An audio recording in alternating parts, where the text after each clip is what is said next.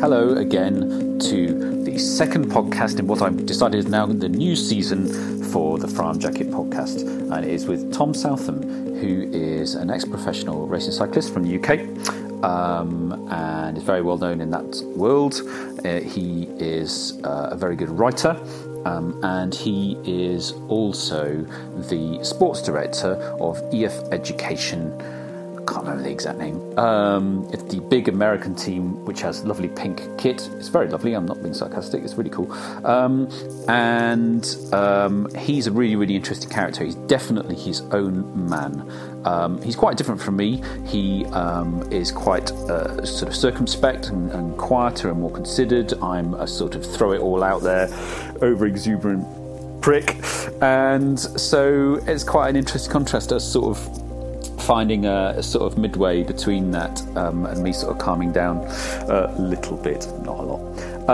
And if you're not already aware, the Farm Jacket podcast is all about having a proper chin wag, which is important because sometimes men need that if there are really serious mental health issues that they want to, or just horrible events in their life they want to talk about, things that are bothering them, but also because it's just a nice thing to do. And in our modern lives, quite often we don't get to talk about things properly.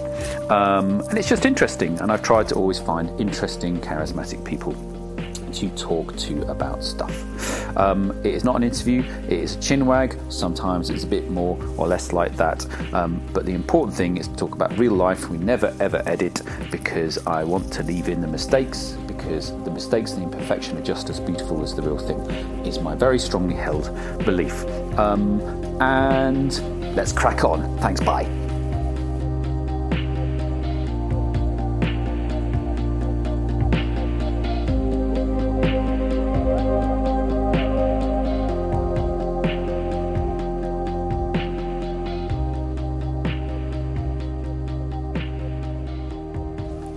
The reason I asked you to do a podcast, so basically the background is that I spotted you at Frome Independent Market, where I had a stand, which seems to be like, loads of my customers like, wow, this Frome Independent Market is like kind of a big deal, which is bizarre because it's so small and cute. Yeah.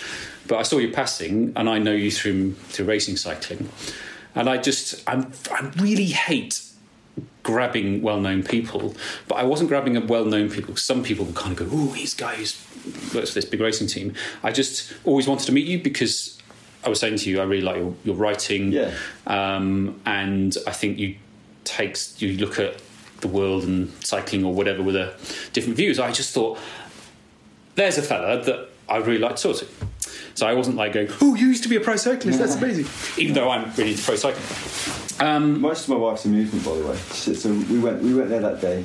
Like, she basically dragged me there, and because I wanted to do something else, and she wanted to buy something for herself, and then in the end, like, we saw you, and she was most amused. Ended up not buying anything for herself, and being frustrated, but she sort of you end up getting a jacket, and she's kind of like, huh?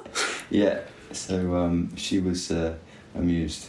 So to set the scene, we've got Lily, my dog, has basically attached herself to you pretty much immediately. Yep. In my living room, and it's actually been about 8 months since I did a podcast for mainly sort of personal reasons, nothing hardcore, just been really, really busy. And I've always wanted to do them properly. And so it's really nice to get going again.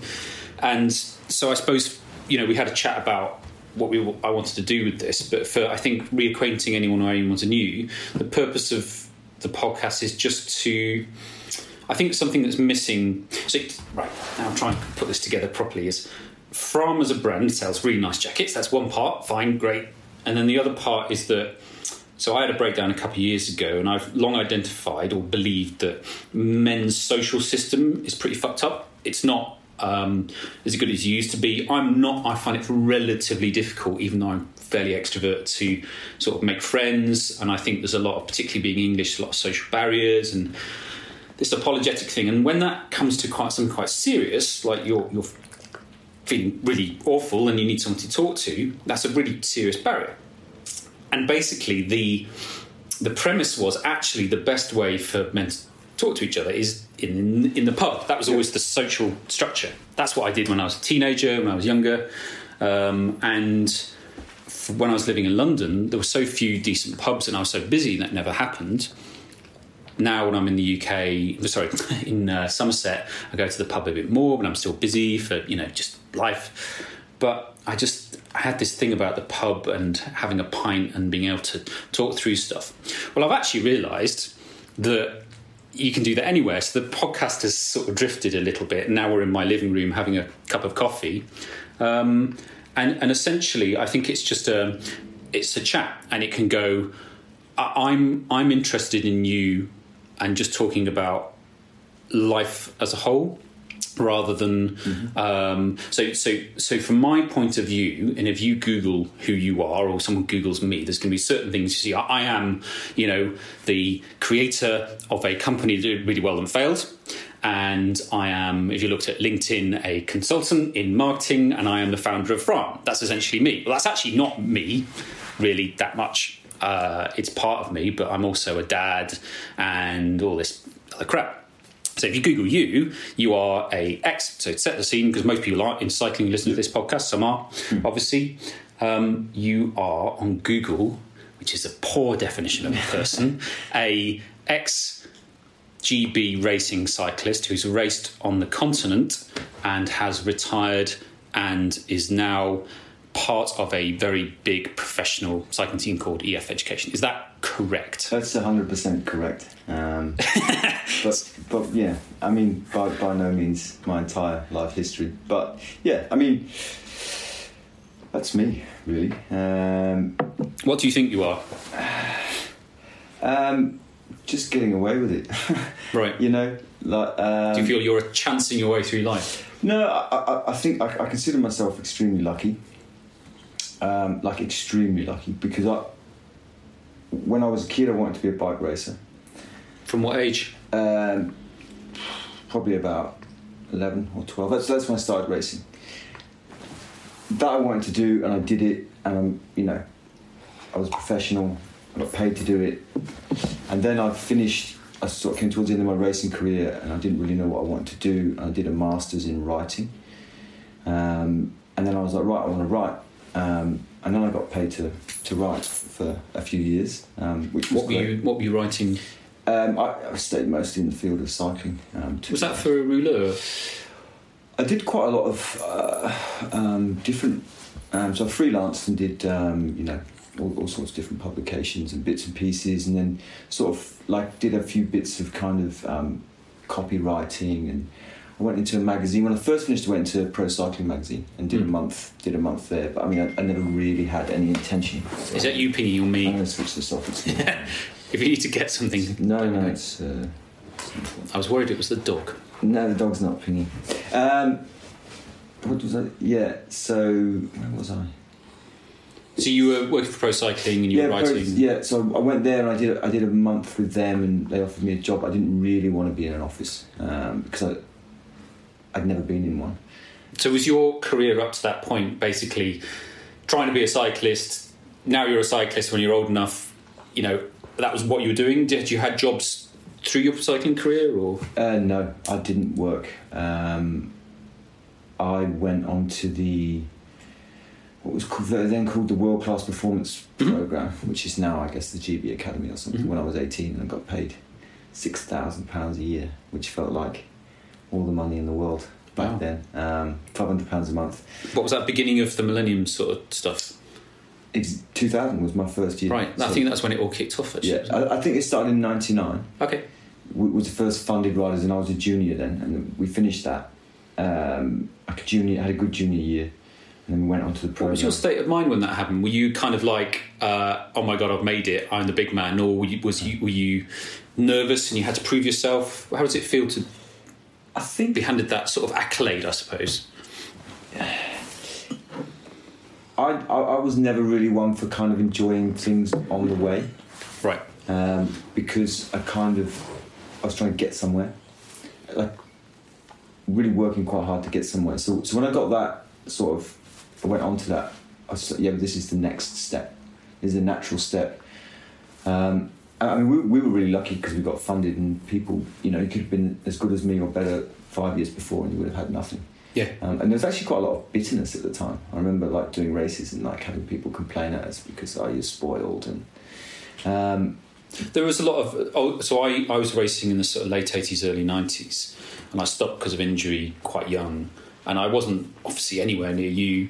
Managed to scrape my way into a national championship once and stuffed it up, and that was as close as I got, you know. But I was absolutely obsessed by cycling, and something I'm interested in is, first of all, because I think it's quite an intense and unusual thing to become part of a sort of any country's sort of system for a particular sport. But secondly, because I'm interested because I never got there, but it was my absolute obsession and dream for many, many years, and so, but knowing what I'm like with the successes I've had, I never enjoyed any of my success because all I wanted was I thought, right, shit, I better do something else now. Yeah. I've got to keep going. Yeah, exactly. It was always the same, you know. And I kind of always had in my head, it's like, okay, like when you finished racing, then you can like kind of look back and enjoy it. But then I don't do that either because now I don't want to dwell on it. Why don't you want to dwell on it? Because I think at the time it's a huge thing in your life, and then when it finishes, it kind of, you realise how much life there is afterwards. Like I remember being young and thinking that like, okay, well once you know, Gianni Bugno retires, like he's just kind of finished. He's just loafing around like like waiting, you know. And he would have been like 35, like younger than me now, right? And I kind of saw it because I was so focused on. Was he your big hero? Yeah, when I was young, when I was dead young, he's so cool. He's a dude, yeah. He's so cool. I mean, he's still cool. I mean, he flies helicopters now, which is real cool. And, you know, I was just interested in the athlete, and then once that sort of finished, they were just sort of old people.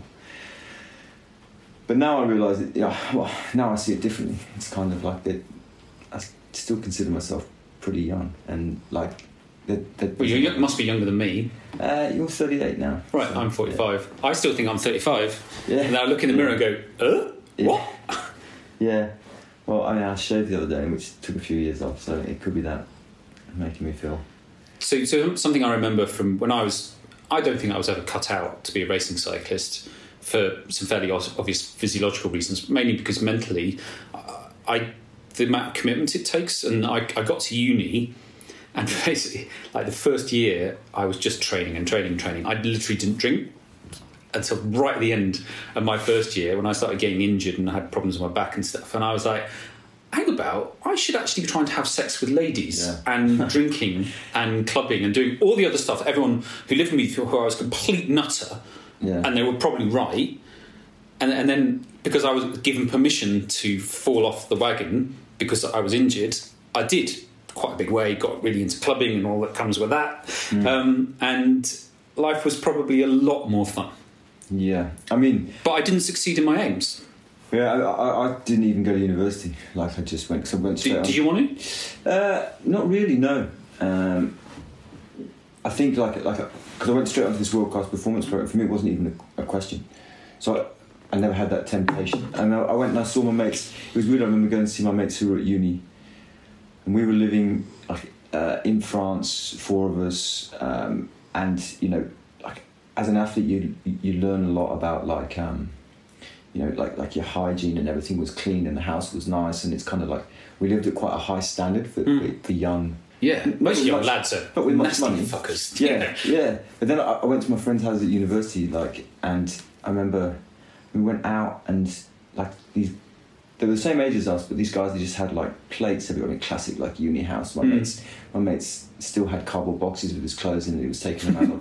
I remember at one point, like a girl had come back with this my mate was trying to sleep with, and she asked him for a glass of water. We sat around in the front room, and he's like, I remember like seeing his dishes and how much mold was in it. I'm like, oh, what's he going to do here? And he sort of went, yeah, okay, all right. And he walked off. Instead of cleaning up a glass, he came back with a saucer. Full of water, because it was the only thing he could find. What did she do? Lap it like a cat? What the hell's going to happen here? She drank it. Fair play to her. I can remember when I in my second year at Liverpool, when I properly fell off the wagon and become a normal human being. I lived in a house of 11 people, and and our sort of kitchenette thing was right at the bottom of this huge house in Liverpool in Newsham Park, and it was great fun, but it was just horrific. And I was brought up by my single parent mum, and you had to help out. You just had to. I would have felt bad not helping out, and it's just all pretty obvious stuff. And so I could actually do the washing up, and I felt it was my duty to do the washing up. That was a normal thing to do, you know. I was independent, which is probably, you know, what living abroad and being a pro cyclist teach you. You have to be independent, look after yourself. So I turned up at uni able to do washing of clothes and washing up, and it used to really, really piss me off that I had a bit of a chip on my shoulder about it. It was a lot of kids who come straight out and hadn't got a fucking clue how to do anything, and I thought, Jesus Christ. And I can remember, because I was a lot angrier than I am now, is that this house was just mouldy saucepans and crockery from these lads who shared my house. It was mostly women I lived with. These lads are just piles of crud. It's absolutely horrific. And I just said, if you don't do them tonight, I'm going to throw them out in the morning. The bin's coming. And they went, yeah, fuck off. So I did. And I took them out in front of them, pans clinking in the morning, and I threw them into the back of the truck, and I asked them to crush them in front of these guys. And it was sort of probably a bit of a dick thing to do, really. I was going to say they wouldn't have liked it. But no, they didn't appreciate it. But it pissed me off that much. And that also reminds me of just that thing of living with other people. Like, I've lived with my wife, Emma Lou, for 23 years. And before that, I lived in a flat on my own. And as soon as I left uni, I was just desperate to live on my own, because other people's hygiene particularly really got my nerves. Yeah, that's definitely what put me off. Like those sort of living conditions, and just, you know, I just wasn't interested in it at the time. Not at all. It was a different world to me. But did you have fun living with a load of lads abroad? Yes and no. I mean, the first 6 weeks we were in what was a converted garage. So it was like the team house was 3 garages, which they'd changed the like roller door into like a, you know, glass sort of thing with a door in, and there were bunk beds in, so there were 6 bunks in there and 4 of us in there. And I mean, it was the size of a garage, and at the end of it had like a tiny little 2 hobs, and then behind that there was a shower, and there was 4 of us in there for 6 weeks, and it was like, that was tight and that was hard. And then they eventually moved us, I don't know how they moved us, into an apartment in the sort of, I don't know how you describe it, the quartier. What region of France? Sorry, it was Belgium, wasn't it? No, it was France. Okay. In the northwest. Yeah. And it was great. The first year, I think, yeah, I sort of stopped racing halfway through the year because I was knackered, and just went and sort of met people and did things, which was good fun. Was your writing, had that always been something that come out since you were a kid, or did that come out later? No, it was actually, I was doing a race with John Herity when we were, I think I would have been 19 or something. He said, "Oh, you should." I don't know why, but he suggested I should do a write-up of it for the British Cycling website, which I did, and that was well received, and I just kept doing it for there. And you know, when you do something and you get praise, that would be called content now. Yeah, that was it. You get praise for something, then you enjoy doing it, so you do it more. Did you actively want to seek something that was different from just racing and training, or there was no sort of, I just wonder whether it was quite boring or mundane at times, and so a sort of outlet, or potentially something you could do as a career afterwards? Were you ever thinking about a career afterwards? Or not really. Not really. It's kind of why I said, like, you know, earlier, that I was just getting away with it, you know. It sounds like you were all in. You basically, that was your world, and probably at 19, 20, you're not even thinking beyond that anyway. No. I kind of, yeah, I don't know what I was thinking. I can't remember what I was thinking at 19, 20, apart from what I was doing at uni at the time. Yeah. I was pretty lost until I was 30, really. Not in a sort of hardcore way, just didn't know what I wanted to do. No, I don't think. I don't think that a lot of people do, and I think you're actually really lucky if you do end up doing what you want to do, which is what I was sort of touched on earlier. Like I've always managed to be able to do what I want to do. And I think, like, working where I work, I'm actually also surrounded by a lot of people, and I meet a lot of people who are in the same situation. And it's become totally normalised. This sort of idea of like, oh no, like, I just want to do this. This is what I should be able to do. Whereas actually, like, you know, most people don't get to do that. You know. So you're aware of being quite lucky? Extremely. Like, you know, my old man was a teacher for 30 years, and it's like, while he went in with, you know, good intentions and wanted to teach, by the time he finished teaching, like, it had completely changed. Right. And I'm sure he didn't want to be there. You know what I mean? But like, I've got no idea in my head of like what it is to be somewhere where I don't want to be for a day. Wow. Whatever?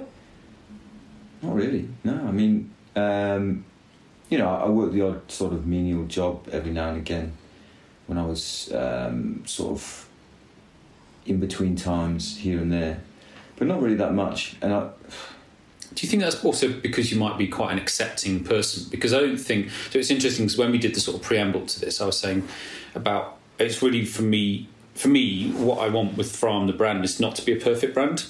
I think that being a sort of marketing person, that's my, you know, creating products that are hopefully really good, and marketing that engages people in hopefully a genuine way. I'm very aware that a lot of marketing is bollocks, and it's actually potentially quite corrosive bollocks as well. I'm not sure, I've got an image of corrosive bollocks now, but I'm not sure how that works.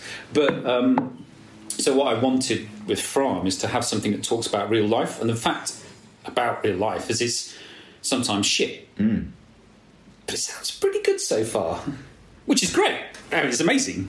Yeah, I mean, I think, you know... you don't have to have negative stuff in your life. No, like, I mean, obviously, you know, I agree 100%. Nobody sails through life with sort of nothing going on.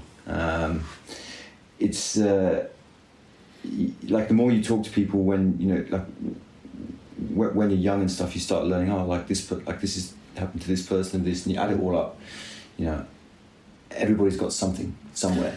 So on your team that you work for now, what's your job title? Sports director. What does that involve? So basically, for the non-cycling listener, I mean, there's two parts to my job. Like, one is sort of running the staff of the team, which is like the mechanics, the soigneurs, the chefs, etc., etc. Kind of like a general management. It's just the more I read about management, it's just like 100% like just a totally standard management job with the same challenges as anything else, just in a moving environment. People are sick, people have problems at home, they turn up late. Interpersonal problems is a massive one, you know, like this person's falling out with this person. I mean, we've got a lot of different nationalities and cultures in the team, which I find interesting. I guess more than you would in your sort of average job. You know, you've got a couple of Basques. So this is an American team that has quite a sort of, probably one of the most liberal-minded, more modern sort of viewpoints of any team, I guess. Yeah, I think it's you know, it was found, like, every team in my opinion in cycling, because the way they're sort of put together is sort of a reflection of the person who's at the top of it. And the interesting thing is, so something I've seen in myself and other founders I know and I've worked for, is every business, and in many ways, particularly in cycling more than any other sport, the team or the business reflects the founder. Yep. And so, for instance, with Vulpine, the reflection in me was that it was good at clothing and you know, product, and it was good at marketing and brand. I was recognised for that, but it was bad at finance and operations. It was bad at the nitty-gritty, the stuff that underpins it, and that's why it went bust, because I didn't mitigate those things well enough. You learn your lesson hindsight. And so now, of course, Fram is heavily mitigated with those things because I work with my best mate who is very good at finance and operations and the nitty-gritty, and because we've made it very small, so it's much safer company. But, sorry, you were saying about EF that's reflected. Every team is reflected in its founder. So Jonathan Bort was our founder, sort of founded the team with this. It was the first team to be sort of specifically anti-doping, but didn't necessarily take a very easy or popular approach in that it's quite non-judgmental. Yes, so he basically, accepted riders who, sort of confessed to, having done things in their past and had problems, and, even signed riders like Thomas Dekker went to the team after, he'd served a doping ban. And I think he got ripped apart as well. Yeah, I mean, everyone got ripped apart. Anyone who was caught for doping, yeah. Big time. And those guys just get thrown to the dogs. He founded the team sort of based on that. And these days it's kind of... and he admitted doping as well. Yeah. And these days it's... Every team's an anti-doping team. It has to be. It's all changed. And so... But this team was actually fundamental in that change happening. Yes, it was kind of... Because obviously my knowledge of pro cycling as an outsider, as a fan, pretty avid, is always took quite a big stand first and got a lot of grief for it. And I think that liberal-mindedness, or especially because I think being an English-speaking American team, so it's quite disengaged from the old-school sort of mainland European view of the world, really helped. Yeah, big time. And I think it sort of separated the team. And for someone like me who was, I was still a rider back then, you sort of looked at it and went, wow, that's like such a breath of fresh air. Because the landscape was different, to what it is now. But now the team is continuing to sort of try to break ground, I'd say, this year they're looking at, expanding the way that we take on races. You would have heard about the alternative calendar. So for the non-listener, what you're doing is basically pro cycling has an extremely traditional, long-held set of races that happen at the same time every year, different formats, long tours like the Tour de France and single days, etc. But suddenly there's all these new races like Dirty Kansas, which got a lot of publicity, which is a very new sort of gravel-based race in the US, which is totally outside the sort of sphere of influence of, say, something like La Gazzetta del Sport or something. It's kind of, from my point of view, being a marketing person and being a fan of Rapha and how they've expanded, I saw what Rapha were doing and then seeing what your team are doing in terms of new races. And I thought, of course, that's what they should be doing. It's what everyone should be doing because, cycling... I don't want this to make a cycling podcast. I'm just very interested in the way that cycling and what you do reflects on many other parts of the world and about how people think. I think all these are microcosms of the same thing. And I just think that cycling is very, very traditional and at times extremely unwelcoming and snobby. I found that when I was trying to race, I found it incredibly difficult to be accepted in. And that really stayed with me. It's why inclusivity in cycling has been a big deal for me, because I never ever saw any women and I found it unbelievably difficult to be accepted because the rules were so specific. Yeah. In fact, there is a thing called the rules, which is now almost beyond parody. It's just rubbish. Not wanting to make you blush, but you've always been seen as a very sort of an aesthete in cycling and very cool, and you've been a model for Rapha and stuff. And so by that turn, you'd be expected to adhere to the rules very strongly. No, it's strange, but they always just really got on my nerves. Good, because they really got on my nerves. Yeah, I mean, first and foremost, I don't really love rules. That's why I chose to ride my bike and live my life the way that I have lived it, is because I don't want to be confined by rules. So probably the strongest emotion around cycling of many is freedom. Exactly. Yeah. So the idea for me of trying to cap it and tell me what I can and can't do is just it's absurd. I think there's this sort of perverse the way it used to be was you would nobody would tell you anything. You were just supposed to know. And if you didn't know, you're an idiot. And then when you did work it out, you looked at the next person. And instead of helping them, you thought, you're an idiot. Because it's that natural sort of thing of, I've jumped a rung ahead of that person, now I can look down. Yeah. It's a really shitty thing. And I've done it, I can remember really clearly, incredibly clear. I can probably remember pretty much every single club run I did initially before I got accepted. And I was literally accepted because I got the big hand when I was racing, and I started racing and I was, 15 or whatever, and I was doing club runs, and this big hand, because all the criterium riders, these sort of city centre races were big compared to me. Had a big hand, landed on my shoulder and went, "Yep, you're all right." Yeah. And that was it, you know. And instead of somebody barking at me for 8 weeks, suddenly, because I just turned up every week for 8 weeks, and I was close to tears a lot of the time because I just thought, what am I doing this for? Yeah. And then I was in. And then you get these rules. I can remember, because I was quite a good time trialist, so that's the sort of aerodynamic races with the helmets and all that kind of stuff. And I wasn't very good at road racing because I was very light and I would get kicked about and I didn't really have very good skills. And so time trialling was good because I was quite fit. And I can remember talking to the head of my team, and I was on quite a good team in Liverpool, and I said, I'm saving up to get a disc wheel, an aerodynamic disc wheel. And he said, what's your best time? And I said, I'm just floating above an hour on a road bike. And he went, well, until you go under an hour, you can't have a disc wheel because you're not good enough to have one. I said, well, hang about, I'll go under an hour if I get a disc wheel. And he went, no, you're not allowed. You're not allowed to have good equipment because you're not good enough. Yeah. I was like, what the fuck?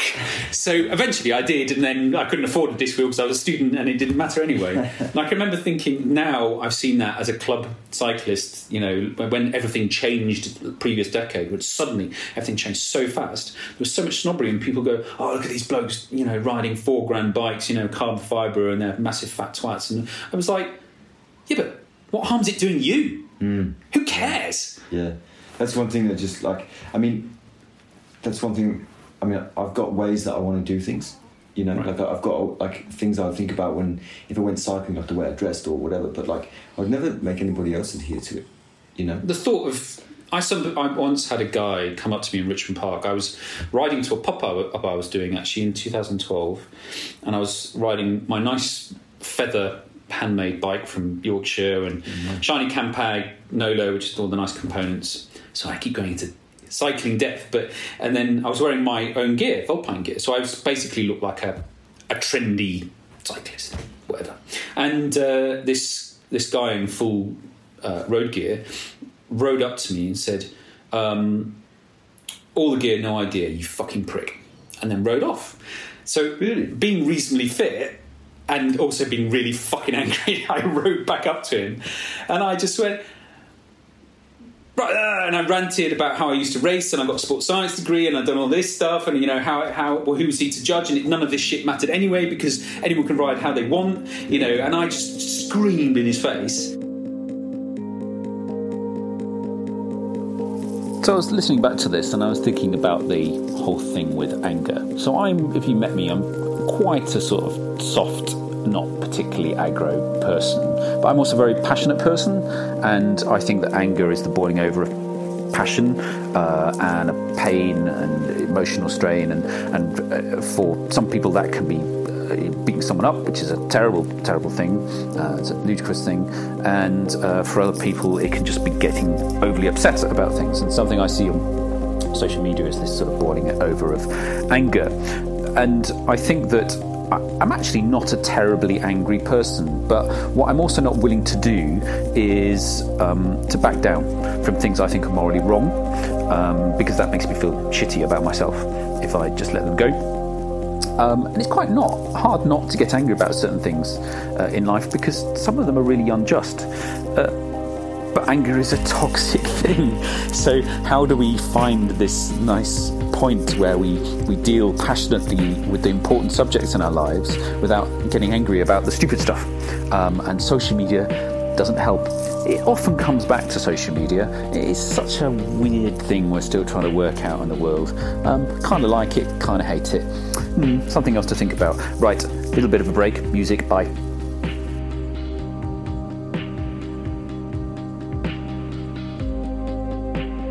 All that is, if you boil that down to its essence, all it is people trying to climb on top of people to make themselves look better. Whether it's cycling, or I bet it happens in football and rugby, or book writing, or whatever it is.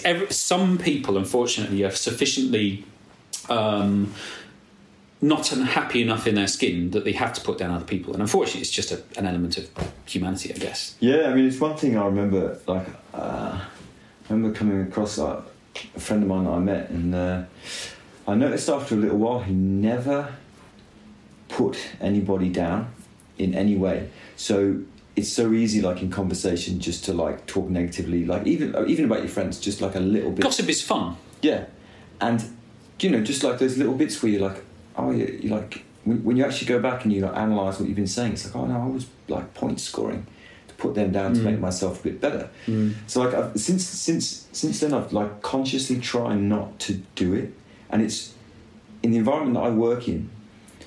It's really hard because I think cycling sort of like, I would assume, I don't know what, like the music industry, for example, where you get a lot of people who the talent and the output is not too dissimilar.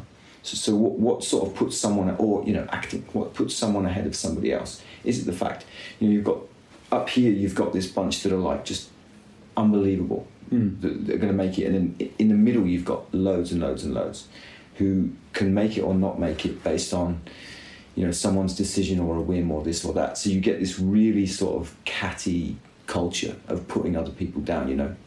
And you're riding constantly with the people who could take, in inverted commas, a win away from you, or make a decision that they crash in front of you or something. And those are, it's a bit like, you know, somebody spilling coffee on your computer at the desk. You know, it's like, oh, for fuck's sake, you've just ruined all my spreadsheets. Yeah, and then you could be done.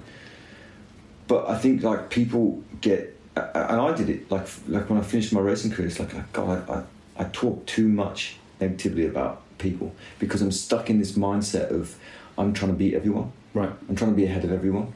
And like I try not to do it. And I love it when I meet people who just don't need to say anything bad about anybody else because they're just fine. And that, you immediately get a sense of trust from those people. Like, I've always found with gossip that anyone who gossips, you just know you're going to be gossiped about. Try living in Italy. Right. You know? That's why I couldn't live in Italy anymore. I had to leave. When did you, what period did you live in Italy? End of 2003 to 2006. Where did you live? I was in Tuscany for 2 years and Como for a year. Wow, I've ridden around Como. It's amazing. Yeah, it's beautiful. I found Tuscany. I preferred Tuscany. Okay. I met a lot more people, and Como's posher. Yeah. And we lived just off the lake. And I mean, it was cool, but like it's quite touristy, and it was a little bit colder. Do you speak the language? Yeah, I learned Italian. So you got some French and Italian, and does that help you with your day job? Yeah, big time. Right. I actually learned Italian, I think, in like 2 weeks. Like, is that an ability? Then it must be. Well, I went there, and so I'd learned French, and then I went to Italy without. I got a contract, so I want to come here. Yep, cool. I went there. I didn't know a word, and then I went out on, I think the second weekend I was there, and I met a girl in a nightclub, and got my friend who did speak Italian to get her number, and then I think that was Friday, and so I sent her a text message on Saturday. Got my friend to like write it out. Do you want to meet up for a drink? And she said, yeah, let's meet tomorrow. I was like, no, Monday. And then I sat down and learned Italian enough to go on a date with her on the Monday. Wow. That's the power of... commitment. Yeah. and the allure of a good woman, yeah. But yeah, that was... I found that a really easy one. But I've started on Spanish now because it's... I like Spanish. Yeah, it's quite hard to learn when you speak Italian. I find it hard to learn because I speak Italian. It's so close, those Latin languages. Yeah. It's so close. Yeah. And I just drop into the Italian and you're not quite right. I should be good at French because of my French roots, and everyone in my family speaks fluent French apart from me, just because my mum... I don't know if this is an urban myth, I must check with my mum, but she said to me when I was quite young, would you rather learn French or get into science? And I just said, I'm not into languages, I want to do this. I really regret that now. My mum was quite laissez-faire, and would just let me do the things I was into. Yep. So I didn't learn French, which is a mistake. So I started learning Spanish. I used to work at Getty Images, and they just free Spanish lessons, and so I started learning there, and I just really liked it. And I went to Argentina on holiday with Emily once, and I really liked Argentina as a country, but I particularly liked it because the language is spoken in almost a Germanic way. They break out the words. It's much clearer, more clearly enunciated, with, of course, the Spanish, of course, it sort of flows. Man, I mean, listen to Spanish. I have Spanish radio on at home now, just so like you start to soak it up, and just like the speed of the sentences, and just totally, like you said, it's bonkers. It's insane. I can remember being in these lessons and learning this stuff, and then hearing it said and just going, oh my God, I'm going to get destroyed. How am I going to do this? And I have that sort of, I think most people have it when you're trying to speak a language of thinking you're going to make a fool of yourself. Yeah.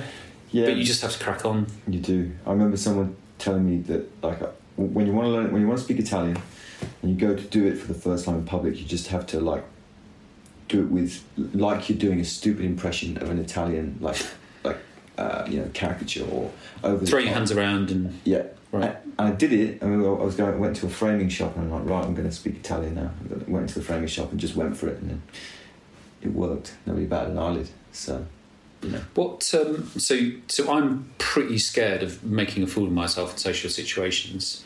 What are you scared of? I think with me, I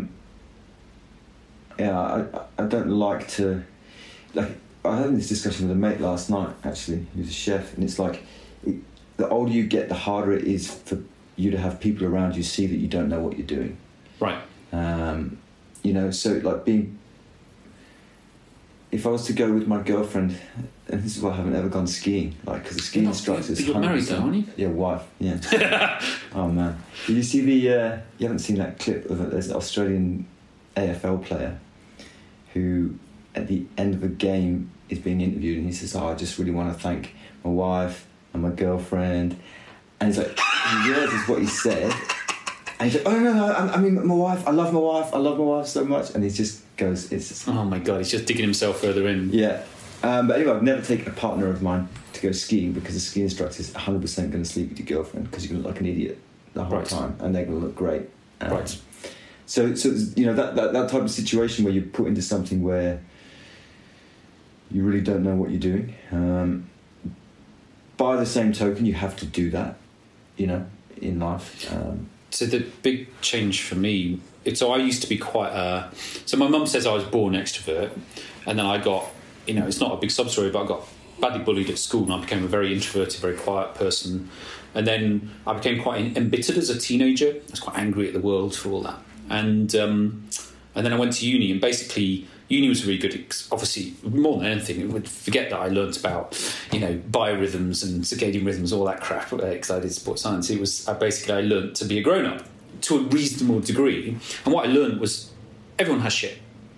Everyone has been through something to some degree. Or almost you could see that if they haven't, they're going to, because it just statistically makes sense.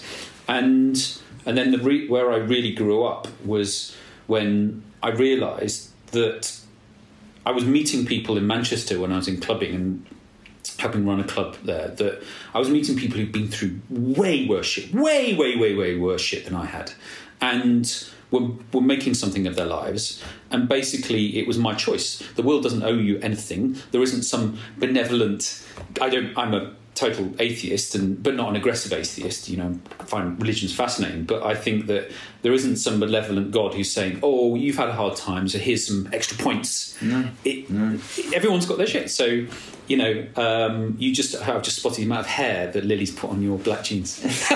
Sorry about that. It's quite all right. So I thought I better crack on. And in that instant, within months, I'd met my partner of 23 years, Emma Lou, because I became a positive, go-getting person. And so since then, I've always, that cliche of feel the fear and do it anyway is incredibly important, because fear's mostly such bullshit.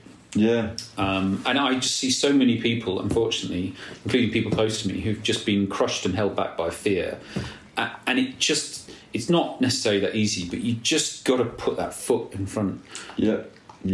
It's a tricky thing. I think, if you sort of... It can be hard to push yourself, It can be really hard, because as an adult, you just don't need to do stuff. Like, I was always a terrible swimmer. And cyclists usually are. But I told myself, no, I am a bad swimmer. Right. And I thought about it one day. I'm like, hang on a minute. Like, I can't physically be a bad swimmer. I thought back to it, and like when I was a little kid, I think we were at a swimming pool and I fell in or went underwater for quite a long time, and what felt like forever. Mum came and got me. Mum was upstairs actually in a cafe, and the lifeguard who was giving the swim lessons hadn't noticed me going, and she was like, and like I just never liked swimming, so then I didn't do it. I thought back and I'm like I've stopped myself being better at swimming basically by telling myself I'm not good at it. Why do I tell myself I'm not good at it? It's because I don't do it. Right. So it's like, right, just make yourself go swimming. Of course you can swim. You know, you don't lack anything. Well, I always think if they can do it, I must be able to do it. Yeah, absolutely. And that's a really good attitude, and it's easy to say, you know, when you're sat around going, oh yeah, but like it's a lot harder to do, you know.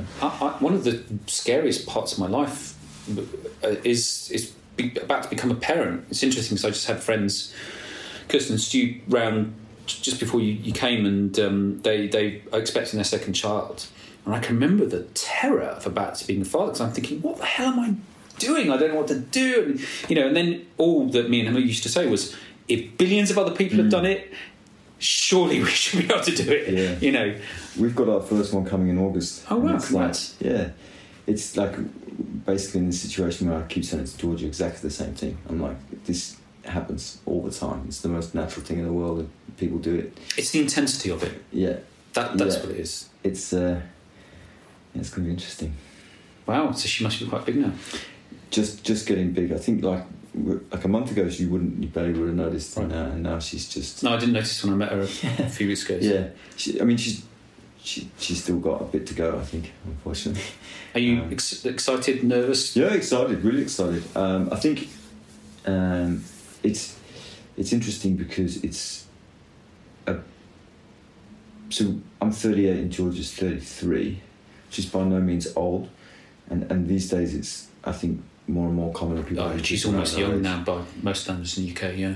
But we've had sort of 10 years more of like good quality living, addicted to our freedom and disposable income. Instead of doing it the other way around, as my sort of parents' generation did it, which was like you're 20 something, you have kids, you got no money, and then eventually like at 38 suddenly your kids are leaving, which is mad to think of now. Yeah, and then you've got your time to do what basically we've been doing for the last 10 years. So that's it's going to be interesting because, I mean, I think both of us will be, you know, committed to giving the kid what it needs, you know, but also trying to work out a way where the kid doesn't become the only thing, you know. You've got to stay who you are. Yeah. And it is really easy to get that can almost get subsumed into the sort of super machine of the baby, you know. Yeah. I see it, you know, when people sort of have kids and then it's like they just shut down and like just here's the kid, look, and it's just like all just looking at this kid. It's like that kid just thinks that it is the, you know, a kid will absorb what it is given to absorb. So everyone gives you advice about being a parent. It's really interesting, you know. So I became a dad at 39. And so me and Emily have been together at that point, I suppose we've been together, 17 years, most of which in London. We'd had very good incomes most of the time, not always. Had a lot of fun, both very independent people, always enjoyed time away from each other and together, and very urban, you know, really enjoying our culture, going out, you know, just doing stuff. And then to an extent, I sort of either really well timed it or badly timed it. Everything was we're always real planners, so we planned when we were going to have a child, and to our amazement we had a child quite easily, because I know so many couples have found it difficult. Like most of my friends have probably had to go through IVF, have either been successful or not successful, and the horrors that come with that, because IVF is, you know, it's grim, and I'm sure we all know people, and so we were definitely not presuming to be able to have kids. I couldn't believe that we were pregnant, you know, and but we very clearly planned that. And then I'd started my first business, and it was very intense, and basically conceived Miller, my son, on the day that we launched Volpine, which is, I'm sure there's lots of psychological stuff you can dig into that. And then, you know, he was born in the beginning of Volpine, and so these two babies essentially, and it actually makes you feel a bit sick talking about it now, as Volpine was my second baby, because that's total bullshit. It's a really facile way of looking at things, and especially when you realise it's just a business. It was clearly more than that to me at the time, which is good and bad, but but these two things happening, suddenly your world just shuts down. It's basically the two parts of my world. That is, I have a baby and I have a business. And I've got to split my time between those two things. And I haven't said anything about personal interests, my wife, cycling, anything like that. And there wasn't really room for that. And so luckily I had a business that was very much me, so I could sort of live out my independence through that. But I think it was particularly hard for Emma Lou, and it's often hard for mums if they're at home, because you can feel yourself sort of being diluted by the intensity of just the drudgery of, especially a very young baby, and you're very tired. I think that's why, I apart from hormonal reasons, why a lot of mums have postnatal depression, because suddenly it's like, well, shit, all I am is I'm just this machine that wipes and cleans and feeds. So I think the biggest help, as a father, is to try and balance that almost. Yeah, that's an interesting one. I mean, I think with my job, it's going to get. It's hard for you because you're away a lot, I guess. Yeah, so I do. I'm away for not too much of the time, but when I do go away, obviously we do a grand tour. That's basically 4 weeks for us on the sort of non-rider side, because we're there for a bit longer. I assume you're not doing the tour of Spain. No, not that this was year. Bad timing. No, I think I've got a tour of Britain after she's born, and then which is a week, which is kind of like okay, but I think at the start of the year in January I'm away for a month with the Tour Down Under and various races and so on and so forth. So that's a harder time, but I think we're really lucky in Bristol, and I think Bristol's a great city. Like we've got really good friends there.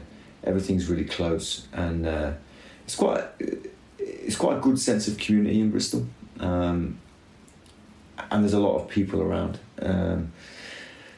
So, I think you've got to live your life. I think this goes back to your original point: is you've got to be who you are, and I think also it sounds like your job. You get time on and off in quite big chunks. Yeah.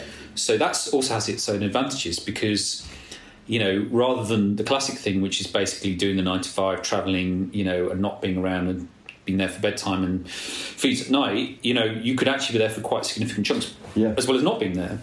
So that's sort of, a different mix. And quite frankly, in a way, as long as you're not doing anything bad, then you've got to do what you do. Yeah. Yeah, no, I think, it would be great because, like you said, being at home. I'm actually at home. When I'm at home. And that's really nice. So she had to give up her work. So my wife's Australian, and she works sort of for her family business in Australia, but she does that sort of from our house in England. How long has she been here for? 9 years. So you met in the UK? We go backwards and forwards every year. Oh, right. So we've got a house here, and then we go and we stay in. We've got a house in Melbourne. So that's something else I noticed when I met you, is you have quite a sort of southern hemisphere accent. Yes, that's my... So you're from Cornwall? From Penzance, originally. I went there for a holiday last summer. I loved it. Yeah. Penzance has gone downhill a little bit these days, unfortunately. In what respect? It's the end of the train line. And I think people get on the train and get off down there with nowhere else to go. There's a lot of... I think it's like the highest sort of methadone per capita, usage per capita in Britain. Still a nice place. Right. I just mean the town itself. I think I don't usually do much research when I do podcasts, either because I know the person already. In your case, I didn't, but I don't like to have preconceived ideas. And I'm interested in the fact of just picking stuff up in the ether. But I did read that, you love riding around the roads around Cornwall. It's my they're pretty full on. Hard, but there's one particular loop that I do that goes sort of Penzance to Land's End and then back along the coast road to St Ives, through Zena to St Ives, which I did that last summer. Yeah, it's lovely. It's amazing. And the fog that comes in all the time. I used to do it twice when I was training. It would take me about the full thing. I could do it in 5 hours if I did it twice, and I did it 3 weeks straight. So one day I'd go do it one way, one day I'd do it the next day. But like when you're next to the sea, it changed every day. Right. Like it's never the same. Yeah. When you're along that coast road, just looking out, and it's like you can see rain showers miles. I did a climb. I didn't even realise I was doing it until I was doing it. Otherwise, I probably would have avoided it. It was coming out of Mousehole or Mousehole, as you. Mousehole. Yeah, and I think it's climbed the west out of Mousehole. It's incredibly steep. Another one. And I was doing it, and people were literally looking at me going, "You're joking? You're going to do this?" And I really hate steep climbs, or I did until I moved here. And Bath is very similar; it's very steep around here. And I've sort of just learnt to just grind away and get them done. But I can remember thinking on this climb, don't be psyched out. Just keep on going. Keep on going. You've got to finish. You've got to. All these tourists are looking at you. You've got to do it. And I'd styled it out or not, as the case may be. I love it. I mean, the thing is, they're so short there that. Like they're steep, but they're going to end quickly, and then like you can recover and then do it again.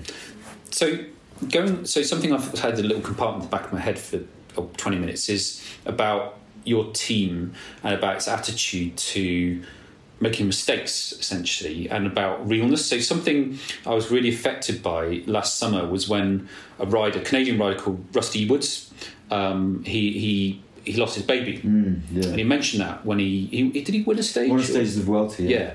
So and I ended up in tears, and I think a lot of people were really affected by that, and it made me think. I think one of the aspects is simply because the thought of losing a child is such a horrific and intense thought for most people, obviously parents. And it's very, very relatable. But the other thing is, it's quite shocking to hear that in cycling, to hear any sort of personal stuff like something I've talked to journalists in cycling about in the past, just in passing, is the only gay cyclist I can think of who's a man. There's plenty of out gay women, but only gay. I'm not fishing at all, but what I'm fascinated by and shocked and horrified by is the only awareness of any gay cyclist ever is Graham Mowbray, who was really fucked up by denying that to himself, not being able to talk about it, and now he's openly gay. And I just think there have to be gay cyclists. But we're not hearing about, not because we should do, not because we should be forcing people to talk about that, because there has to be some sort of barrier, toxic barrier to that. Yeah, I think I was actually watching the Eurosport coverage of the Giro the other day, and Bradley Wiggins was talking, and he was talking about how basically... He summed it up really well about how you're putting on a suit of armour every day, and you don't want to show any weakness. The whole of cycling is you not showing any weakness. Now, I think that cycling is quite close-minded, and anything out of the ordinary. It's a very traditional sport. Anything out of the ordinary, showing any weakness, showing you're different in any way, would be seen wrongly. As kind of like maybe not by everybody else, but maybe by the individual, right. As like something to pick at, or not so much to pick at. It's strange because you do spend a lot of time feeling like you have to defend yourself, for whoever you are, and that doesn't sound like a very good. No, I don't think it is, and cycling's so. I mean, it's changing now, but it was such a small-minded, like shitty sort of boys' club, less and less so. Like as more and more sort of nations and different types of people have broken their way in, but in the 80s when it was just sort of this tiny little European sport. Although it must have been on in terms of soccer, compared to soccer, it was massive. But for us, because for me, tiny in the UK, it was tiny. It was a kind of almost like a joke sport. Whereas in Europe, it's huge. Yeah, when I say tiny, I mean when you think of the pool of people that were doing it. Okay, yeah, it was really small. So you've got like a really sort of strong identity for what a cyclist is. Mm-hmm. Based on very few ingredients. Right. Kind of 200 people almost. Yeah. And then that's it.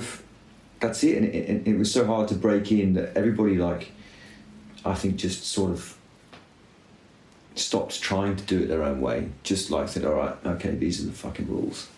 Let's just get along with it and get them done. There's such a weight of expectation and tradition, and you're trying so hard and everything else that why fight against the system? Yeah. So why,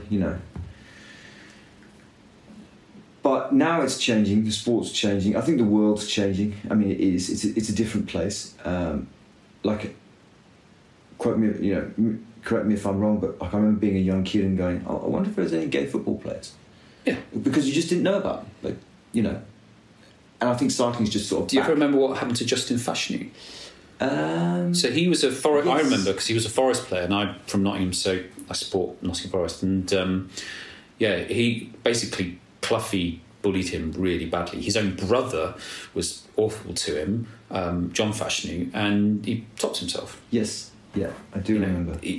And essentially, that's hung over football for decades since, and sport, I guess. Well, it should do. I mean, that's tragic, and I think, I think with sort of like cycling's getting like a wider, it's getting more aware. It's okay to be, yourself now. I mean, look at athletes now, riders are completely different. They don't feel like they have to conform to this or that. Especially in our team, our guys can't. Yeah, well, you're the definition of that, yeah. Take a guy like, Mike Woods, who goes for a run on a rest day. Like, oh, really? Not on a rest day, but like when he's at home. Like, he might go and, he's next. And that would have been like sacrilege. It would blow people's mind. Right. Like, what the hell is this guy? You can't do that. He can. He gets along just fine, He's doing all right. Yeah. So, all those little things are starting to change. And Taylor Finney is a very strong personality. Yeah. There's a lot of different personalities in there, and that really shows. And I'm really fascinated by this because I think that. So, for instance, I see in the British riders, I've always seen quite an intellectual bunch, not necessarily like a real thinky, bookish bunch, but so like Wiggins is a really intelligent bloke. And Geraint Thomas is really funny, intelligent. And it's interesting because when I grew up, it was defined as cycling. So I'm a soft, lower middle class, sort of bookish, thoughtful man and boy as well. And suddenly I'm trying to get into a very tough, almost brutal working class sport. That's how it felt in the mid-80s when I started. And part of the reason I was so determined to do that is because I wanted to prove to myself I could do it, because it was so completely different from everything that I was. And I think maybe one of the reasons it took me a while to get accepted, because I was, from where I grew up in Nottinghamshire, I was quite posh. I sounded posh, even though I wasn't. And of course it's shifted now. And of course in Britain you have this weird thing that cycling is seen as is a middle class, expensive sport. Look at the price point of entry. Right. It's insane. I've seen it turn fully on its head, as have you, which is kind of really strange. I think it will do more and more in Europe, like that sort of traditional. It's a way out. It's a way out. It's kind of going. I think the South Americans still have that. Yeah. You see that with these young kids from Colombia and different sort of South American countries. They're not joking, man. It's not a vocation. No, it's I remember desperation. As well, we had when we were racing against like in 2009 we were racing against this the Iranian team, and like there's this notorious team from Iran. It's Tabriz Petrochemical. Okay. And they've raced on the Asian circuit quite a lot, and I did a few sort of races of this. That's like Tour of Japan and all these tours in China and stuff, and they win absolutely everything. For whatever reason, they're winning. All these guys that I knew kind of sat back and went, "Oh yeah, they're just cheating. They're just beating us because they're cheating." And it's like, right, okay, they might be, but actually, the reason they're beating you guys is these guys are like 32, 33-year-old men who are racing for their lives still. Like there's like we're just a bunch of 25-year-old, 26-year-old blokes who kind of do this because it's it's like living a fantasy. Yeah, I mean, like, we were in no way desperate to be at those races, to be like taking that prize money. It's like you get that prize money, it's like plus minus, go and buy yourself something nice. Mm-hmm. Whereas these guys, you could see, and it's like they're just hard, hungry people, totally different. From a different background and different situation. And when you're back to the wall, your physiology, your psychology is completely different. Yeah. I just remember feeling like just this like spoiled brat, really, because you didn't, as much as you wanted to do well, you didn't need to do well, So what do you want to... So what would you... So what I'm really interested in is your writing, because I'm really interested in creativity, and it's the first thing that I sort of... So I was particularly interested in you with... So I read your book you did... did you ghost that, or was it a sort of official thing? So I've forgotten his name. Oh, Charlie Vergellis. Yes, Charlie Vergellis. Who I now work with. He's also a sports director at EF. So I wrote it, basically. I mean, co-writer would be probably the most accurate, but for whatever reason that didn't go in the official title. But yeah. And would you... So everyone always wants to do other stuff in their lives. So what I want to do is I want to ride around Japan on my bicycle. Bikes have always been a big part of my life, and I don't cycle enough. And I would love to do a lot more cooking, especially Asian cooking. It's little things. I think I'm able to do a great deal in my life, and I'm very lucky. Although I could go off and on about creating your own luck, and I've earned all this and all this kind of stuff. But that's great that I've got. Basically, I'm married, I'm in love, I've got kids. I've got a house, I've got a business, I've got a bike I can ride. It's pretty fucking amazing. Yep. And 2 years ago when I had a breakdown and my business went bust, I kept telling myself, I am unbelievably lucky. Mm-hmm. I do not have to worry about my children's health and dying of horrible diseases. I do not need to worry about the social system catching me, even if it's not as good as it used to be, and all this kind of stuff. And I'm white and in the UK, and that affords me specific advantages that I didn't earn, and so I should be really fucking grateful. Even though chemically at the time you don't feel like that, because you can't feel like that. It's not your fault if you feel like shit.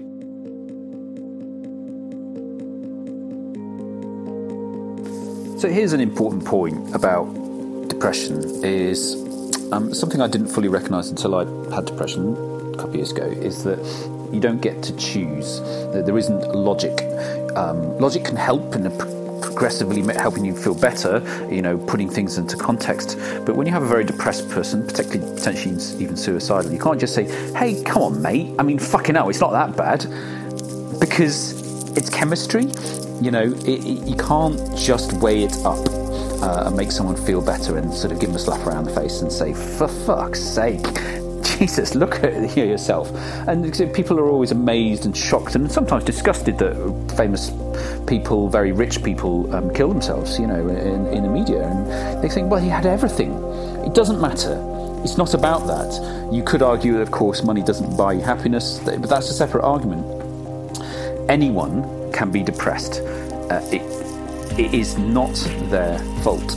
And so if you've never been depressed, please don't judge people and think, oh, they're just selfish or asking for more and more, and for God's sake, it is a chemical thing that's happened to them and they need help to get out of it. They cannot see the logic. I could not see the logic. I knew where the logic was, I knew what the logical arguments were, but I couldn't help the way I felt. I think that's an important thing to say.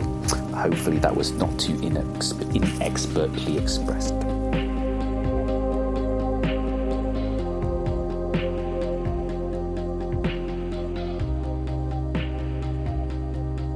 What would you love to be able to be doing? I'm sort of nudging at writing. If you could do other things, because you've got a busy life. Yeah, I do. I mean, since I started doing this job at this level, it's really knocked the writing on the head. Right. Because I'm just not in that creative headspace at all anymore. And it's like a muscle. You stop exercising it. It's like now if I sit down to do something. So I was doing like bits and pieces for magazines, but it was taking me so long to get something done. You've got to restart the engine. Yeah, because I was never happy with what I was doing. Whereas when I was writing, I used to try and do like 1,000 words a day, whether they got published, whether they went on a blog or whatever. Just because it's like, right, that's your exercise kind of thing. And then it flowed much easier. I love writing. I mean, good writing is just clear thinking, right? So what I had when I was writing was the time in the day to put my thoughts in order as I wanted to explain them. I used to do... The way that it worked for me with writing was let's say I got given a commission to write for a piece about something. I'd get all that information for whatever I was writing about. I'd look at it, go to bed, get up 8 o'clock in the morning, go for a bike ride, and at some point during that bike ride, a sentence would come into my head in shape, and I go, right, okay, that's what I'm going to hang it all on, and then I go home and start working. And I obviously, like, being on the bike, basically just, it's like, you know, people might go and might get in the shower. That's another place where you just get ideas, or doing the dishes, because you switch off and you start doing something. It's so autumn. I mean, I've ridden a bike for God knows how long, 25 years or something. So it's so automatic to me. Your brain's got a bit of time to think, and I love that. Like, that's my, like, I really, really enjoyed doing that. And you know, if I kind of think to myself, you know, if I had all the money in the world, what would I do? Yeah. And my life would probably be pretty similar. You know, I've met a lot of really rich people, and they don't seem outrageously happy to me. No. I mean, how much further can you get? You know, it depends what you have to do to get it, doesn't it? You know. Well, I know now that if I wanted to grow a very fast-growing, very big multinational corporation, I would basically have to give up most of the rest of my life. Entrepreneur divorce rates, you know, breakdown rates, all this kind of stuff are extremely high, because everyone thinks that being an entrepreneur is this extremely glamorous life, because they look at Jeff Bezos and, you know, he would have sacrificed a lot, and they just think, oh, it's this riding around in jets, eating sushi and hanging out on yachts, and that's an incredibly small number of people. Probably also the same very successful pro cyclists. It's a tiny fraction. And at the time I was obsessed with, I've got to find out if I can do it. And I found out I can't do it, and that's okay with me. And actually I'm pretty happy with that. Now what I'm trying to find out is if I can create a business that supports my family. Yeah. So I don't have to do the thing that I've always been bad at, which is working within a corporate environment, you know, because I think, like you, I don't like rules, not because I want to break them, but because quite often they're wrong. There's always a different way of doing something. And I'm just too independent, I think. What I really like doing is helping people, because I really like people to understand that, you know, being an entrepreneur is pretty hard and you shouldn't do it unless you're prepared for X, Y, Z. So I like that aspect. But, and that I suppose, you know, is the mind thing or whatever. But I think, yeah, if I was... I think... I often say to Emily, we are rich by a sort of classic British definition of rich. I'm not rich. I live a nice middle-class life, but I'm not, like, worth tens of millions. If I was worth tens of millions, what would I do? I would like to think that the thing I really want to do, the thing I fantasize about that I can't do, is I would go and live in a hut on top of a mountain in Norway, and I'd write a book. I'd just ride my bike and write a book. That's all I'd do. Nice. You know, with nobody. I wouldn't see anyone for months. I'd do some press-ups, and I'd have this sort of monk-like attitude to exercise and to writing. Yep. To creativity and exercise. The two things I love. And I would end up missing... Because I don't always miss my kids and my wife all the time.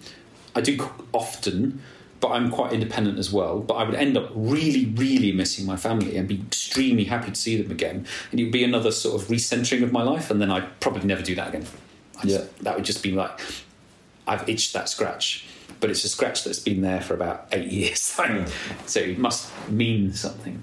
Yeah, writing a book's an interesting one. I mean, it's incredibly isolating. That's one thing I found hard about writing. I think you've got to have isolation by the sounds of things. Yeah, I found it hard about writing, which is like, you know, it completely isolates you, and then especially being a freelance writer, you end up like always working, so you're never out doing anything, so you're never living, so you've got less and less life to kind of put into it. So what makes interesting writing is the way that, you know, you might see something, or you might have been somewhere or done something, and see things, not just kind of like read about them and talk about them from sitting in your sort of office, which is hard. You have to do enough living to write well, but then you have to be totally isolated when you actually come to doing the writing. So, you know, it's a contradiction. Yeah, it is. It's you know, people who manage to make like a successful living out of writing sort of creatively and living well, that's incredible. Right. But I mean, those are the, you know, the ones all the way up here. Tiny so few and far between. I think the least worst writing, I've done some writing, just blogs and stuff, and I wrote a blog. It was supposed to be a blog for the Vulpine website, and then I ran it past Peter Walker of The Guardian, and he said, I'd like to put this on the Guardian website. And I kind of knew that for me it was quite well written. But the reason I think it was good is because I've long had this very strong middle opinion about helmets in cycling. So in cycling, helmets are a toxic issue, and you know, people get shouting at each other on Twitter about you should wear a helmet, you know, we don't need to wear a helmet, and all this kind of stuff. And you know, there's a big change in pro cycling about wearing helmets and stuff. And basically, my view about so I developed this very clear view about helmets, and that was, why are we shouting at each other about this stuff? You know, but usually what happens, you know, in a world of clickbait and the media is that you've got sides. And I think we could talk about how this is changing the world and it's fucking up politics and all this kind of stuff. And it's true, you know, everything's polarising because that's how the media works. That's how social media works. And actually, I'd much rather be in the middle. I like the middle. I like the compromise space because that's a fair and it's a kind and a decent space, rather than just saying, this is my opinion, fuck you. This is why I'm sitting and I'm going to stay, you know, because that's a terrible attitude. Anyway, so with helmets, my attitude is I wear a helmet because most of the time I'm riding around and potentially going quite quickly or whatever, and I used to race, and so I just feel weird not wearing a helmet. I've also not worn a helmet on a road ride and thought it was pretty nice because it just feels quite free. So I'm not going to judge anyone. I would never do what I've seen people who do on a road ride, see a guy with a helmet and go, well, you're a dick, you should be wearing a helmet because it's his life. And then on the other side of the scale, I despite being quite a creative, emotional person, I like logic, and the logic states that if a huge number of people give up cycling because they don't like wearing helmets, as has happened in Australia, Australian cycling's dropped because they brought in compulsory helmets, then we're killing people. 110 people die cycling in the UK every year, roughly, every year, which is a terrible thing. But hundreds of thousands of people die every year from sedentary lifestyles. Yeah, I mean, I had this exact... You know, I'm of a similar opinion to yourself, and I've ridden for years without a helmet. I never trained in one when I was racing, ever. I wear one, you know, now if I go off-road, if I go in a group, if I'm riding with people I don't know, but often if I go for a ride, I just won't wear one. If I ride around town, I will never wear one. And I had this discussion with an Australian police officer when my wife and I, a few years ago in Melbourne, were riding from my house to the beach, which was about approximately 600-metre ride.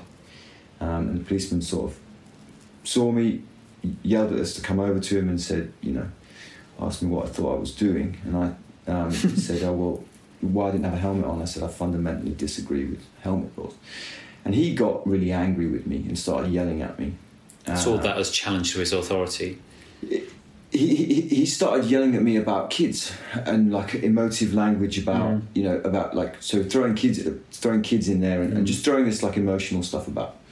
It's like, okay, but like I'd rather these kids that who are doing everything that I do, because obviously that must be what they're doing, saw myself and my wife, 2 healthy adults, riding from our house to the beach, a safe pastime. We're responsible, healthy adults, doing something which is, I think, safe. It's something which I would want people to see and want to do. Environmentally friendly, all this and that. And the guy just could not take it. So he fined both of us $180. Because poor Georgia, he said, do you agree with him? And she's like, well, yeah. And then he wrote me a letter saying about how his wife had fallen off her bike and she'd hit her helmet, which had broken, and undoubtedly that saved her life. Which is anecdotal, which may or may not be true, but we'll never know. Absolute bollocks. Anyway, so I wrote him a letter back, quite long, explaining my viewpoint, and I put a lot of thought into it because over the years I've had the opportunity to put a lot of thought into it. Because I did the old Rafa campaigns when we didn't have to wear helmets. I didn't wear them, and people complained at me and at Rafa. They used to complain. That was the only shit that Volpine ever got, was not wearing helmets. Yeah. You are promoting unsafe cycling. Yeah. I remember responding to something, and I think Rafa actually took it and used it as their stock response for... Yes, I've read it. That's one of the reasons I remember wanting to get in touch, because I can remember reading that and going, nailed it. There you go. Yeah. I feel quite strongly about it. The thing that kind of boils down to with me, and like this policeman they sent it back saying this police, like, he's on holiday so he can't accept your letter, so obviously the guy just didn't want to deal with it. But it's like there was no room in anyone's head for having 2 ideas alive at once. Yes. So do I believe in wearing in helmets? Yes, I do. They can save your life. Do I always wear one? No. Right. Okay. Like, that's okay. You can have 2 ideas going at once. There can be 2 ideas. It doesn't have to be this or this. It's this cementing of opinions that I think that scares me. Whether it's helmets, whether it's tyre widths in cycling or pressures, or it's amazing the things that people get upset about. And you go out into a wider world, and so I used to be a big fan of Twitter, and I've really, really gone off it, and I find it quite hard sometimes because Twitter seems to be a place that people with strongly held opinions fire opinions at people, and they have this armour so that those opinions don't come back. And what I've taken pleasure in the past is being incredibly reasonable and nice about things that seem really offensive, like, very rarely now, actually, because everyone realises you just tried the best. I occasionally get someone on Twitter saying, yeah, well, fuck you, what about all those Volpine shareholders? And I go, look, I'll have a chat with you about it, but not see if you're going to be anonymous, you're going to be sweary and rude. I'll talk all about it. It's not a problem, because there's nothing to have a problem about. But if you're going to be a dick, I will be open-minded. Maybe you're right about some stuff. Maybe. But we're not going to get that opportunity because you've immediately gone in hard. And also, something that really pissed me off is anonymity, which is cowardice. And, you'll have had some... I haven't seen any, but you'll no doubt have had some stuff. EF and its other sort of guises as Garmin, and before that, with Jonathan Valters, I see he gets stuff, about doping and about zero tolerance, all these kinds. Wherever you are in whatever sphere of life, there's somebody's getting some shit for something. Yeah. And I think that's created Trump, and it's created Brexit, and because the media is now about contrast. It's just who shouts loudest. Yeah. Doesn't matter if what you're saying is true or not. You can just say what... The validity of everyone has an opinion. And this thing about well, hang about. So people say, yeah, but, fucking experts, what do they know? And you go, you know what? I don't. So somebody said to me, this thing about elites. So I get into politics, talk about this for ages. We're going to have to polish off soon. But basically, so I've got this fundamental problem with people talking about elites. We shouldn't keep giving it to the elites. So for me, if someone's elite, if you're an elite cyclist, you're the best cyclist. You're the cream of cyclists. You have got to that position. You've worked towards it. You have earned it. If you're an elite academic, you know more about a subject than I do.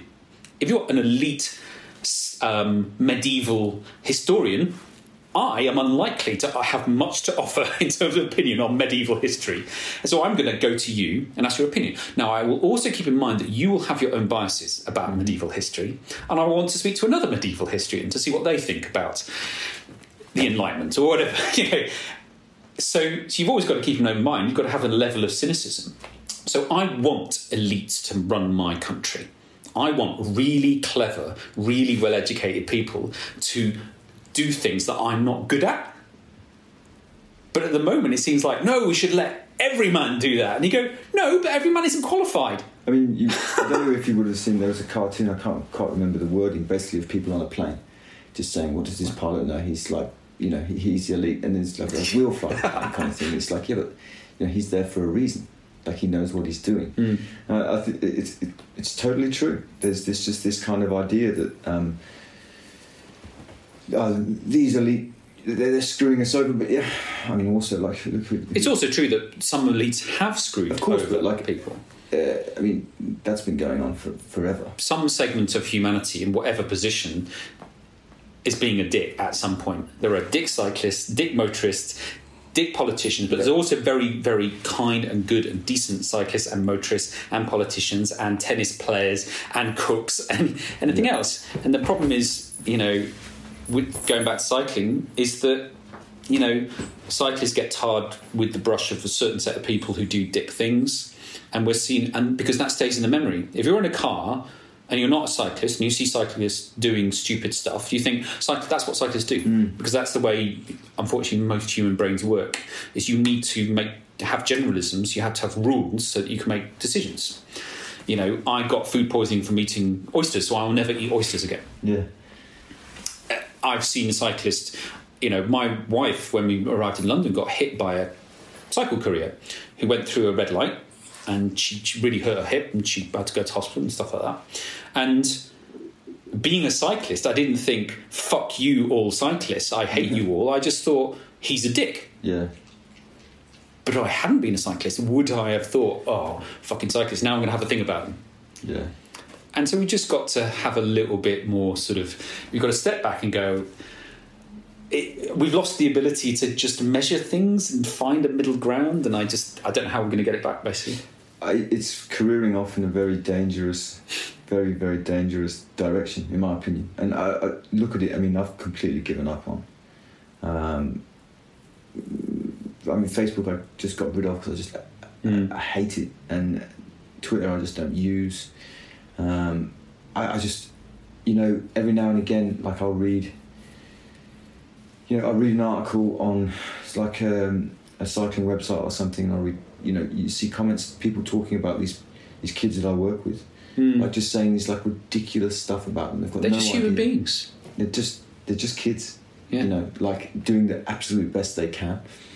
And it's you read these opinions. First thought is like, why are you letting this matter to you? Right. Like, why do you have to say this? I think it's jealousy. Yeah. On a simplistic level. Yeah, but can't people recognise that? Like, I mean, to have conversation about sport is correct, because that's what it's there for. It's fun to talk about stuff. And I mean, people, on the terraces, you go to Bristol City and you hear like, what people are talking about this player or that player, and it's like, okay, that's part of it, and the athletes get paid, and so you could call it banter, I guess. Yeah, they get paid because they're in a position to kind of take that, right? And they know it's going to happen. But like what I see now, like being written down, and like because these guys can read it too, like they read art. I've seen bonkers stuff written about me, absolutely nuts, and you think, somebody somewhere believes that. Yeah. And then you think, well, actually, what I've learned is, does it matter? You know, and I'm really not that well known. I'm not in a public sphere. I mean, I was somewhat known within a very small sort of cycling sphere, and I've seen stuff. And you know, occasionally, you know, you see something. Somebody texts you, a mate says, "Oh, have you seen what's saying?" Somebody says so and so. You go. And 2 years ago, when you're having a breakdown, it matters to you because you've got no defences. It means an enormous amount. Whereas now, I just think it's pity. I feel pity. Yeah. I mean, I remember, you know, when, you know, back when Charlie and I got into trouble for the World Championships years ago. It's 2005. So the background to that, because I read the book, is basically that you, and correct me if I'm wrong, you rode for the Italian team. I mean, we basically used the interests, our interests and their interests, and sort formed an alliance. Yeah. Which, I mean, you know, it's the wrong thing to do. It happened a lot and still does happen. It's a very political system, cycling. Yeah. And I remember some of the people saying some of the stuff, you know, what people were saying. Oh, it's vicious. I still do now, you know, like, people still say stuff now to Charlie or myself, and it's like, did that affect you in any way? And it maybe it did. Maybe they were, you know, lost a part of their innocence or whatever it was.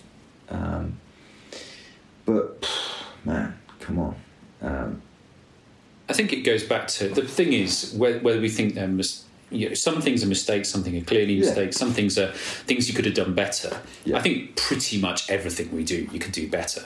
But what I've always liked, so I wrote another blog that I wrote. I ended up getting on Sky News because of it. I wrote a blog about Lance Armstrong, but I'll talk about the blog I wrote about David Miller.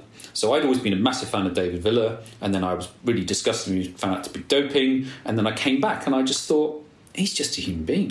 You know, he made mistakes, you know, and I heard about, you know, the turmoil he went through, and I thought, I could have made that mistake. You know, and just because, and it's what drives me absolutely crazy is this writing off of someone because of a mistake they've made. And I just think it's an incredibly narrow-minded, selfish and lazy thing to do. I mean, people make mistakes, we do. And, you know, I think you're judged really harshly now. In the context of what we were just talking about, you know, with this kind of attitude, it's like, right, you're good or you're bad. And if you're good, then you're great, and if you're bad, then you're done. It's like, well, nobody's going to be 100% good or bad. You know, there's a great Susan Sontag quote. I think it's like 5% of people are good, 5% of people are bad, and 90% of people just go either way, depending on who they're with. Like, which, you know, like, who is really, really bad? Like an absolute minority, you know. Of and those people are probably on the bell curve of good and bad. Most people are probably, well, you know, you could talk about, you know, good and evil and about how people fall off the bell curve towards evil, and it probably accelerates, and there's all kinds of background. I don't believe that anyone is good and bad. I can see kids that around my son or my daughter who are having problems and how that could come off. But like, so for me, you know, that sort of I don't talk, I think it upsets my mum, so I don't talk about it because she listens to these. But, you know, the background to my childhood, I think I could have gone quite badly off the rails because that, you know, out of, you know, this bitterness and the difficulties with X, Y, and Z. And, you know, I think you have to make a conscious choice to go at life positively. But I had a great advantage that I had a loving mother. So I always had that. That was such an important, you know, crutch to lean on. So I always had that stability, and some kids don't. You know, if you end up in a home, which nearly happened to me, then because my mum was very seriously ill, then fuck, you know, potentially you're not just not having somebody really close to you who's loving, but also you're being abused or something awful like that. And that was incredibly common. And now we're going to blame those people because of the genuine horrors that have happened to them. And I listened to a really interesting programme, but with you know Ian Wright, the ex-Arsenal striker, England striker. So he had a really rough time as a child. He was very naughty to the point where he went to prison as a teenager. And then this guy, this much older guy, took him under his wing and showed him fatherly love. Yeah.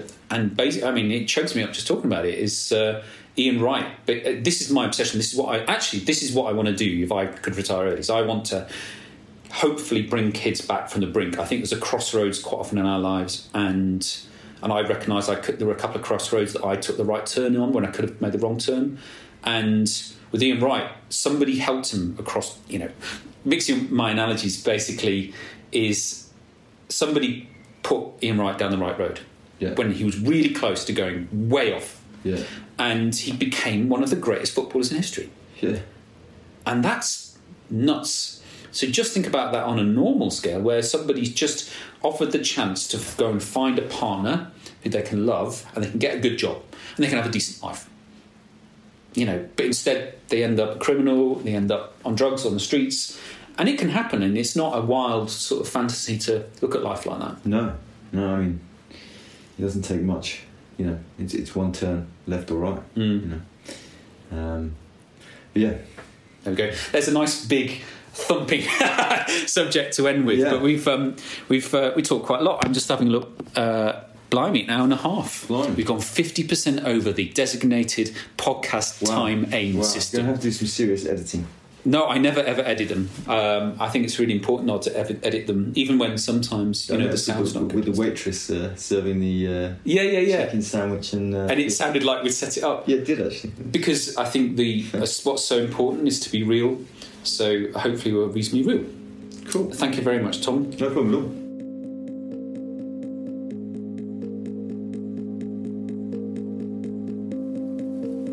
I hope you enjoyed that. There was plenty of cycling in there, but I think we both kept that within the sphere of life. I think it's also really interesting doing a podcast with someone who I really don't know. I think that if you just get someone intelligent, somebody who is erudite and has their opinions and thoughts together, you can talk to just about anyone, obviously. And rather than someone like Matt Stevens, who I know much better, where there's more banter, I suppose. And I think that's the important thing about all these conversations. They're all different. Everyone's different. There are different moods, different times of your life, different times of day where you're going to talk about different things. And conversation as a whole is fascinating and it's very important. The act of conversation, even if you just talk, is a form of human bonding. It doesn't mean that me and Tom are going to get together. There's not going to be any hot stuff. I just mean that somehow we are connected with the world, with society and a community. And I think that's extremely important for humans. And not all of us get that, either because of our busy lives, because we're lonely, because we're very, very shy, because we're depressed, or a multitude of different reasons. I think, that podcasts help us with that, potentially. I think we just need to hear human voices. I think that's one of the most fascinating things about life. Anyway, that was a bit of a ramble. You can check out jackets on farmjacket.com. You can go to Twitter, where I don't do nearly as much as I used to, on farmjacket, at farmjacket. And it's at farmjacket for the Instagram, where I do lots more because I like pretty pictures. If you need some help, I have been approached in the past for help from people who feel that I can help them, and I'm very glad to talk to you. I'm not a professional, so please to approach Mind or Calm or your doctor or a professional and get talking and get the ball rolling if you're feeling really shitty, because you just need to put one front of the other, because there are lots of people out there who can help. I think I should mention that more in podcasts, but at the end of the day, we support Mind for good mental health. Okay, take care, and I'll see you again soon.